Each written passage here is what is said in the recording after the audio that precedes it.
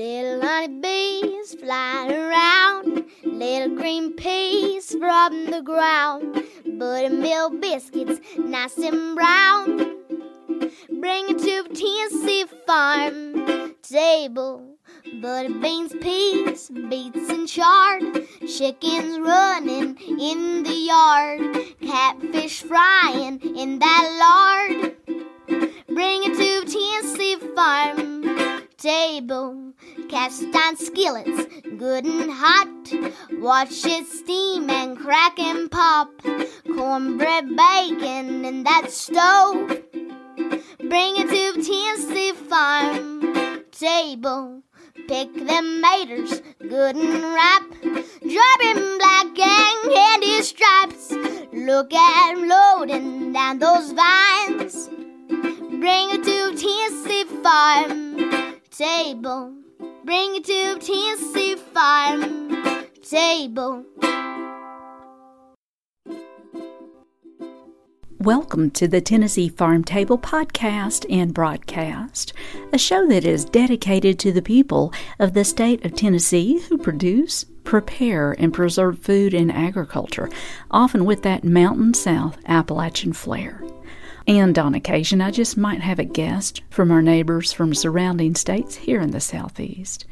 This is your hostess and producer, Amy Campbell. The theme song that you just heard was sung and produced by East Tennessee's own Emmy Sunshine. She's from Madisonville, Tennessee. And today we are talking about fun things for kids with an upcoming kids event, a kids music program called Junior Appalachian Musicians, and a singer and songwriter from East Tennessee who teaches in this music program, all under the roof of the Great Smoky Mountains Heritage Center in Townsend, Tennessee. We visit with singer-songwriter Sarah Pirckle, who is a program director and fiddle instructor with Smoky Mountain Jam, Junior Appalachian Music Program, and she's also program director and fiddle instructor for North Knox Jam. I asked her about this program, her music teaching, the person she wrote her song The Piney Rose about, and also about her chicken and dumplings. And we'll also visit with Jenn Bowen, who is museum educator at the Great Smoky Mountains Heritage Center in Townsend, Tennessee. She'll describe the upcoming event called Kids Take Over the Museum at the center, where kids will be able to experience open hearth cooking, sewing, broom making, Cherokee culture and crafts, the heirloom kitchen garden, making mountain music, pioneer games, and a whole lot more. Thank you so much for your good company today at this big Tennessee table. I really appreciate you tuning in through podcast or radio broadcast. Let's first join singer, songwriter, and educator Sarah Pirckle, who has taught music for close to some 30 years now in the East Tennessee area. Will you tell us about the song The Piney Rose and you writing it? Yeah. You want to set that? You don't have to hold it. It's going to be a long story. Yeah, I'll put it right there. Okay. It was a spring day, kind of like today. It was farther into May, though, because the peonies don't bloom until May around here, a lot of places. Jeff and I had just moved into our little house in Barb Hollow, and his aunt that lives across the street kept saying, "Oh, you're going to have the prettiest pineys down there," because that little house had been built in the 30s. And I didn't know what pineys, I always thought she was talking about the trees. Yeah. And then when they bloomed, she said, "Look at those pretty pineys," and I knew what she meant. And my mother said, "Yes, we call them piney roses. Little old ladies do." And we were having a movie day at Jeff's mom's house on a beautiful day, and I couldn't sit still. I couldn't stay indoors.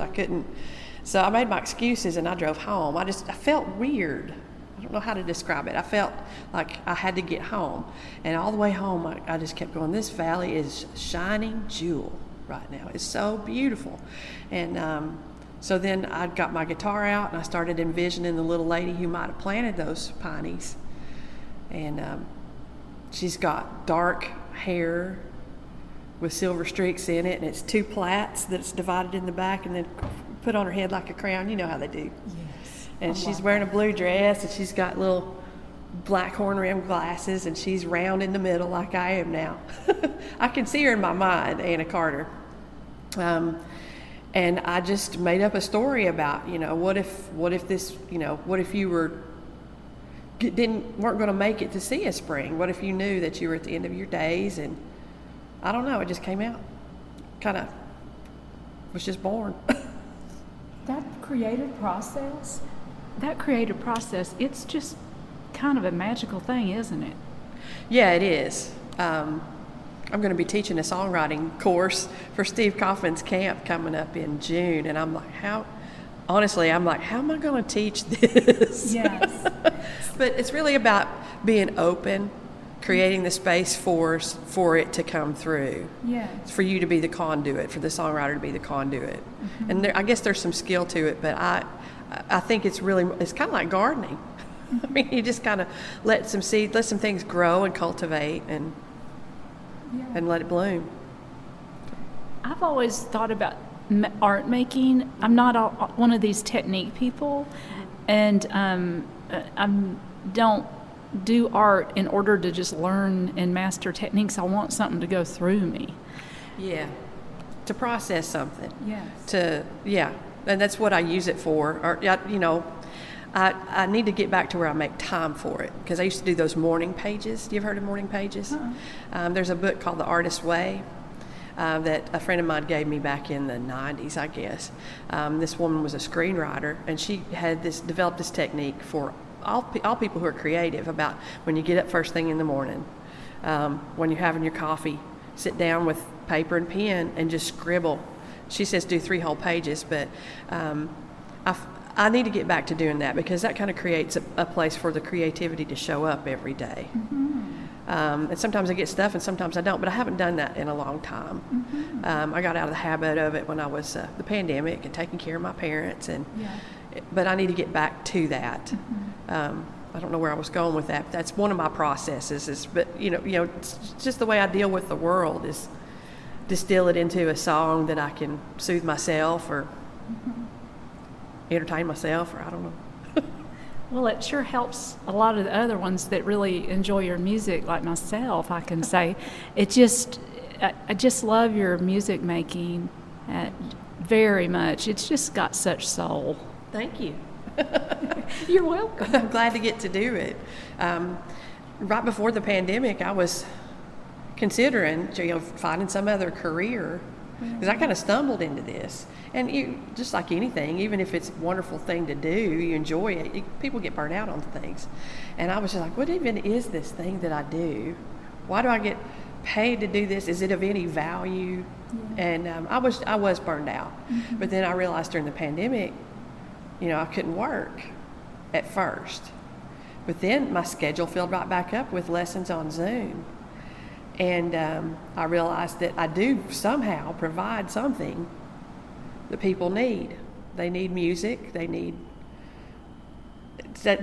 do need it. You need music. You need to practice music the same way that exercise is good for you, even if you're not a professional athlete. Mm-hmm. Music is good for you, even if you're not a professional musician. It's good for you to hear it, to feel it, to use it. I agree. Yeah. We're up here at the Great Smoky Mountains Heritage Center, and I'm super excited that you're up here. Today is a Monday. What do you do up here? I am the program director and the fiddle instructor for Smoky Mountain Jam, Junior Appalachian Musicians. Jam is a regional program that puts instruments in the hands of kids age like about 3rd grade up to, we say 3rd to 8th grade, but I've got some teenagers, like some 10th graders in this group. And we teach them how to play music, old-time music and bluegrass music, the cultural music from our region. I love that so much. I do too. I bet. I mean, it's just wonderful. Do you have kind of students involved that reach out to other students? This is new for our area. Jam's been around for a while. Mm-hmm. It's out of Virginia. But, I've just been teaching private lessons for close to 30 years now. Yeah. And I've always wanted to do a program like this that gives me the opportunity to work with kids whose parents maybe can't afford private lessons. Mm-hmm. Because I was one of those kids. Yeah. So, it's new. We had our first semester here at the Heritage Center last fall. This is our 2nd semester. And so we're still building the program, so I can't I think in the fall when we do our next semester, we will see that kids are reaching out to their friends and bringing them in. We started with 10 kids. This time we have 25. Yay. And then I'm also the program director and fiddle instructor for North Knox Jam that's starting up in May, the end of May. So while this is on hiatus for the summer, my husband Jeff and I and Drew Fisher are going to be teaching North Knoxville Jam. That's wonderful. Yeah. Now, how do people find out about Jam and the North Knoxville thing? Okay, go to jamkids.org to start with. That's no matter where you're at in the Southeast region, you can find a Jam affiliate somewhere near you. Mm-hmm. Tennessee, I feel like it's just now starting to pop for it. But jamkids.org. And then you can just reach out to me on my website. It's jeffandsarahmusic.com. All right. Yeah. Well, and I have to brag on you. You are in the East Tennessee Writers Hall of Fame. It's an outreach program by the Friends of Literacy. Friends of Literacy does wonderful, wonderful work in the Knoxville area with helping people to read, inspiring reading for children and adults who are unable to read. They have lots of different programs. And so as a way to bring awareness to what they do, they recognize writers of all kinds from the East Tennessee area. And I was nominated by other members of the Hall of Fame, my peers now.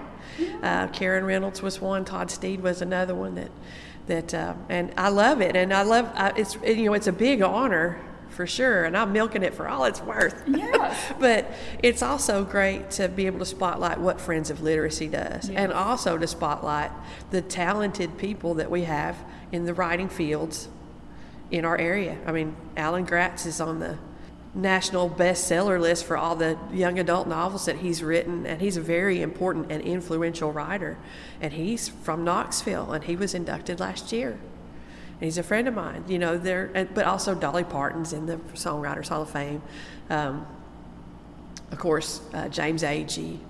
There's a lot, just so many. There's just so many. Well, it's well deserved, and I was so excited when I saw that you were nominated and got that, because you sure do deserve it. Well, thank you very much.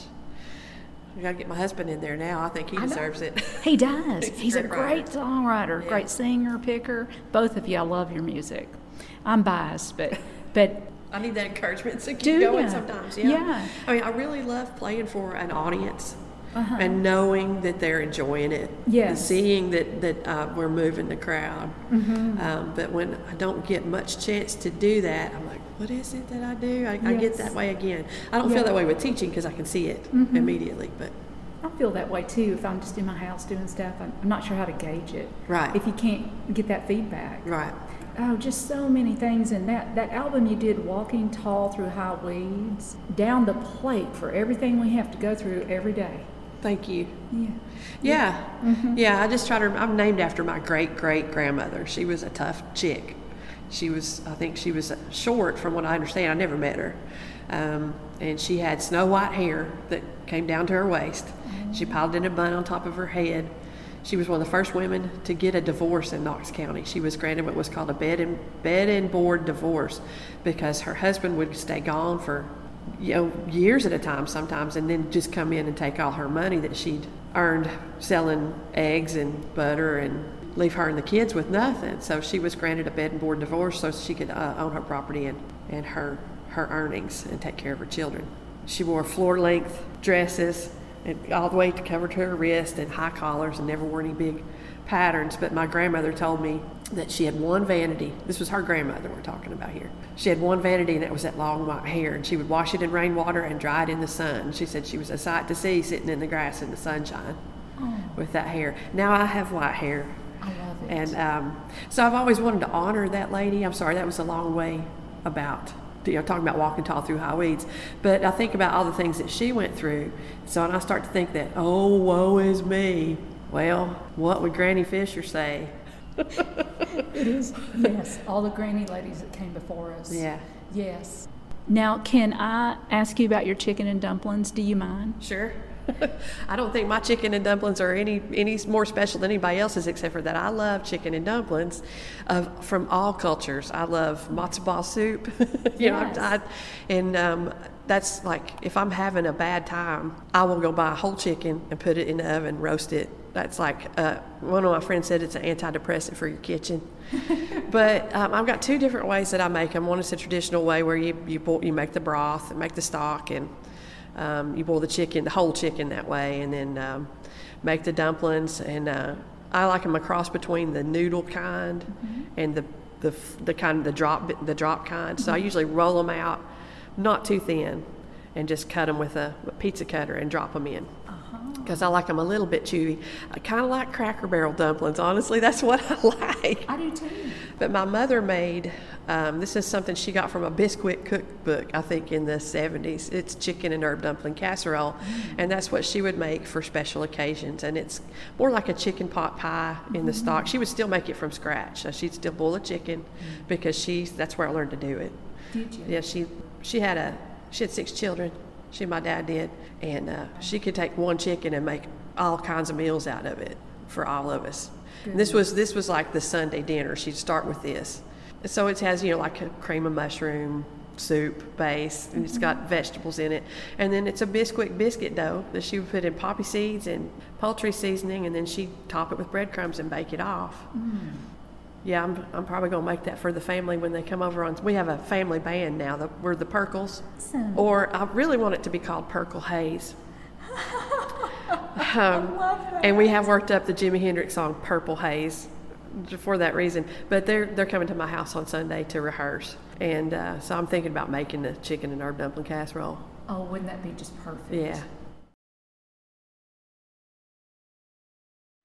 You are listening to the Tennessee Farm Table, and today we are talking about fun things for kids. We've just visited with singer-songwriter Sarah Pirckle, who has taught music for nearly 30 years in East Tennessee, and her good work with the Junior Appalachian Musicians Program. I've placed links to Sarah and her equally talented husband, Jeff Barbara, and the Junior Appalachian Musicians Program on my website, TennesseeFarmTable.com.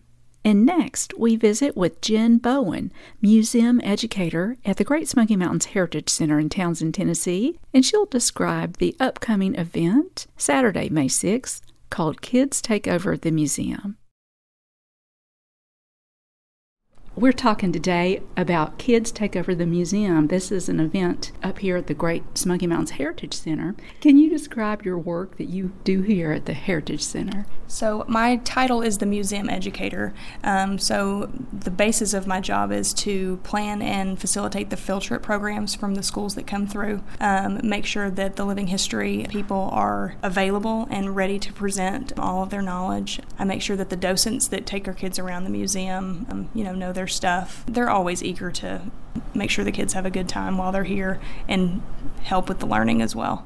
I go through our list of docents and find people who are interested in becoming living history interpreters and get them excited about the program, and then schedule them to come when we have kids for the field trips. Oh. Yeah. This event that's coming up, Kids Take Over the Museum, can you describe this event and the overall goal behind it? So the goal of Kids Take Over the Museum is to get kids involved with the history.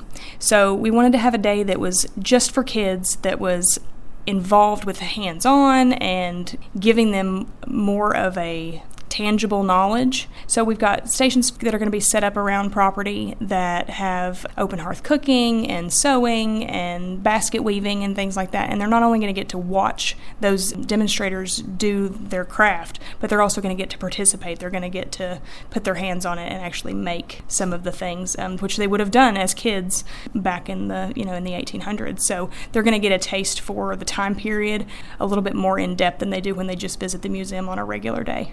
I remember as a child going on a field trip to the University of Tennessee dairy farm, and I will never forget it. It was so much fun, and I will never forget things I learned, and I must have been in second grade. And so what you're doing with this event, I think, is so important. I think the kids really get more of a sense of what they're learning when they're able to experience it in more of a way than just, our curator likes to say, stuff on a shelf. Yeah. He calls it stuff on a shelf. So we do have stuff on a shelf. We're a museum, but we're striving to be way more than that and give the kids more of an experience that they'll take with them for a long time. When I taught at an elementary school here in Maryville, we came here every year. So every year for 6 years, this was my favorite field trip that we went on because it was always just packed with fun, and the kids just light up when they get to see things that a lot of them have never even heard of, let alone, seen with their own eyes. So this event takes that to another level and lets them kind of be part of the action. What sort of stations will be set up that the kids will get their hands into? They're going to get to talk with the Tuckaleechee Garden Club down at the Heirloom Kitchen Garden. They're going to get to, get dirty and see what all was involved with gardening back on the homestead, because if you didn't grow it, you didn't get to eat it. Right? So they're going to get to do that. They're going to get to talk to beekeepers. They're going to get to see some farm animals. They're going to get to do some open hearth cooking, basket weaving, old-fashioned candle dipping, a potter that's coming. They're going to get to play with pottery. They're going to get to play some games. We've got lots of games that are going to be set up around the Townsend Kiwanis Club is going to help us out with. It's going to be lots of fun, lots of crafts, lots of interaction. How much fun. Now, musically speaking, can you describe the musical part of this involvement with the Junior Appalachian musicians? So we're really excited about the Junior Appalachian musicians. Our program has kind of blossomed into way more than I really knew when I came here. I didn't really have an involvement with jam. They go out into the schools and they've allowed the kids to do hands-on like demonstrations and things like that. So when they join the jam program, Sarah takes them through and they learn through different instruments. So at the kids take over the museum event, they're going to get to basically have a recital. They're going to get to showcase what they've learned over the course of the year, but also the kids passing through that are not members of jam are going to get to not only hear and see what they're doing, but also get to play those instruments too and get kind of little mini lessons. And we also have Wyatt Ellis coming to do a performance. He'll be here at noon to do a performance for us, which is just really awesome addition to our day. What a talented young musical prodigy. Yes. In this area. Yes. So, he's, self-taught, basically, and just has skyrocketed to all kinds of really cool positions for is he 14? For a 14-year-old to be in? Something like that. Yeah. Yeah. For people that are not familiar with Junior Appalachian Musicians or JAM, can you describe what that is? So JAM is a program where the kids can come to the Heritage Center and they can learn string instruments. They play the mandolin, the violin, I want to say the guitar, and then they will, they'll get to learn the basics of those instruments, they'll get to learn a little bit about the history of those instruments, and then get to play them and learn those skills, which is so important. And now tell me Sarah Pirckle's part in that. So Sarah runs the JAM program. She, facilitates all of the lesson planning and all of those kinds of things, and then walks through the actual teaching of the instruments as well. Boy, you talk about a regional treasure. That's Sarah Pirckle. You're listening to the Tennessee Farm Table. Thanks so much for tuning in today. Today we're talking about fun things for kids. We've just visited with Jenn Bowen, museum educator at the Great Smoky Mountains Heritage Center, located in Townsend, Tennessee. I've placed a link to the upcoming event Saturday, May 6th, called Kids Take Over the Museum on my website, TennesseeFarmTable.com. This is Dustin Busby of DSB Provisions, and you are listening to the Tennessee Farm Table.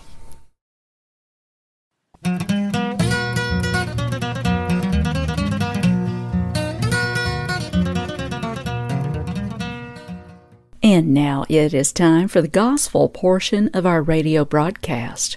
We like to call this our daily bread. And here is that song that Sarah Pirckle wrote called The Piney Rose on the Tennessee Farm Table.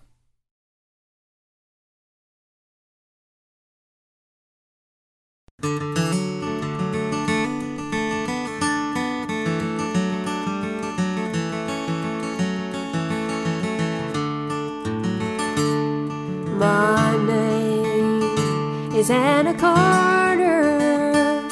It's a simple life I have led. I've lived on this mountain every day of night.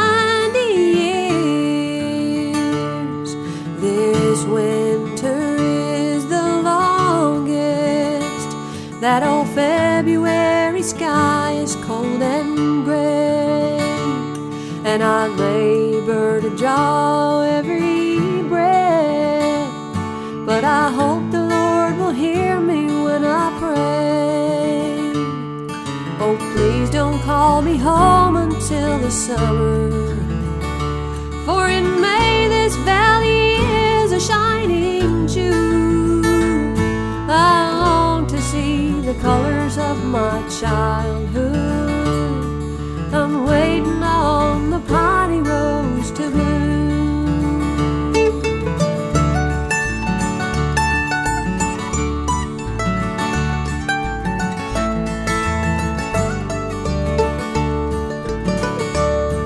I've tended the flowers that my mother planted when I was born, and they come up faithfully every spring to remind me of her everlasting love. I know that mothers are waiting in heaven, but I can't go when the world's in winter sleep.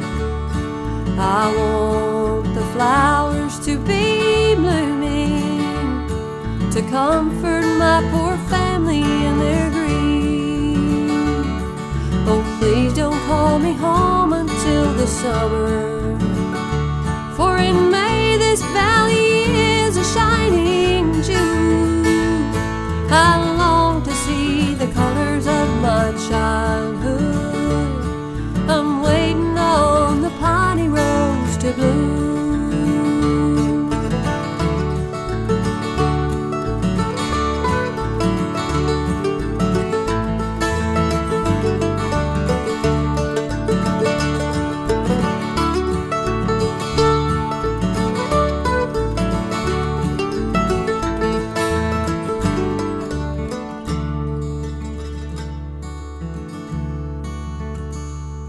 Oh, how I love this place. Tennessee is a heaven here on earth. I hope that heaven looks like these mountains, or I'll be homesick for the land of my birth. Oh, please don't call me home until the summer, for in May this valley is a shining June. I long to see the colors of my childhood. I'm waiting on the Piney Rose to bloom. I'm waiting on the Piney Rose to bloom.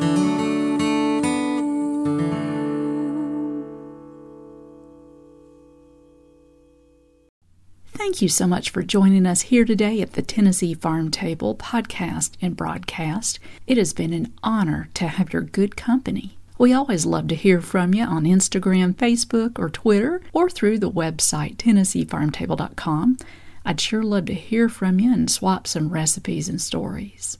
Big thanks to Emmy Sunshine of Madisonville, Tennessee for the musical arrangement and singing and recording of our theme song. For updated appearances, schedule, news, and her new recording, connect with Emmy Sunshine at theemmysunshine.com. We hope you have a good week and keep on digging. This has been a Campbell Creative Incorporated production.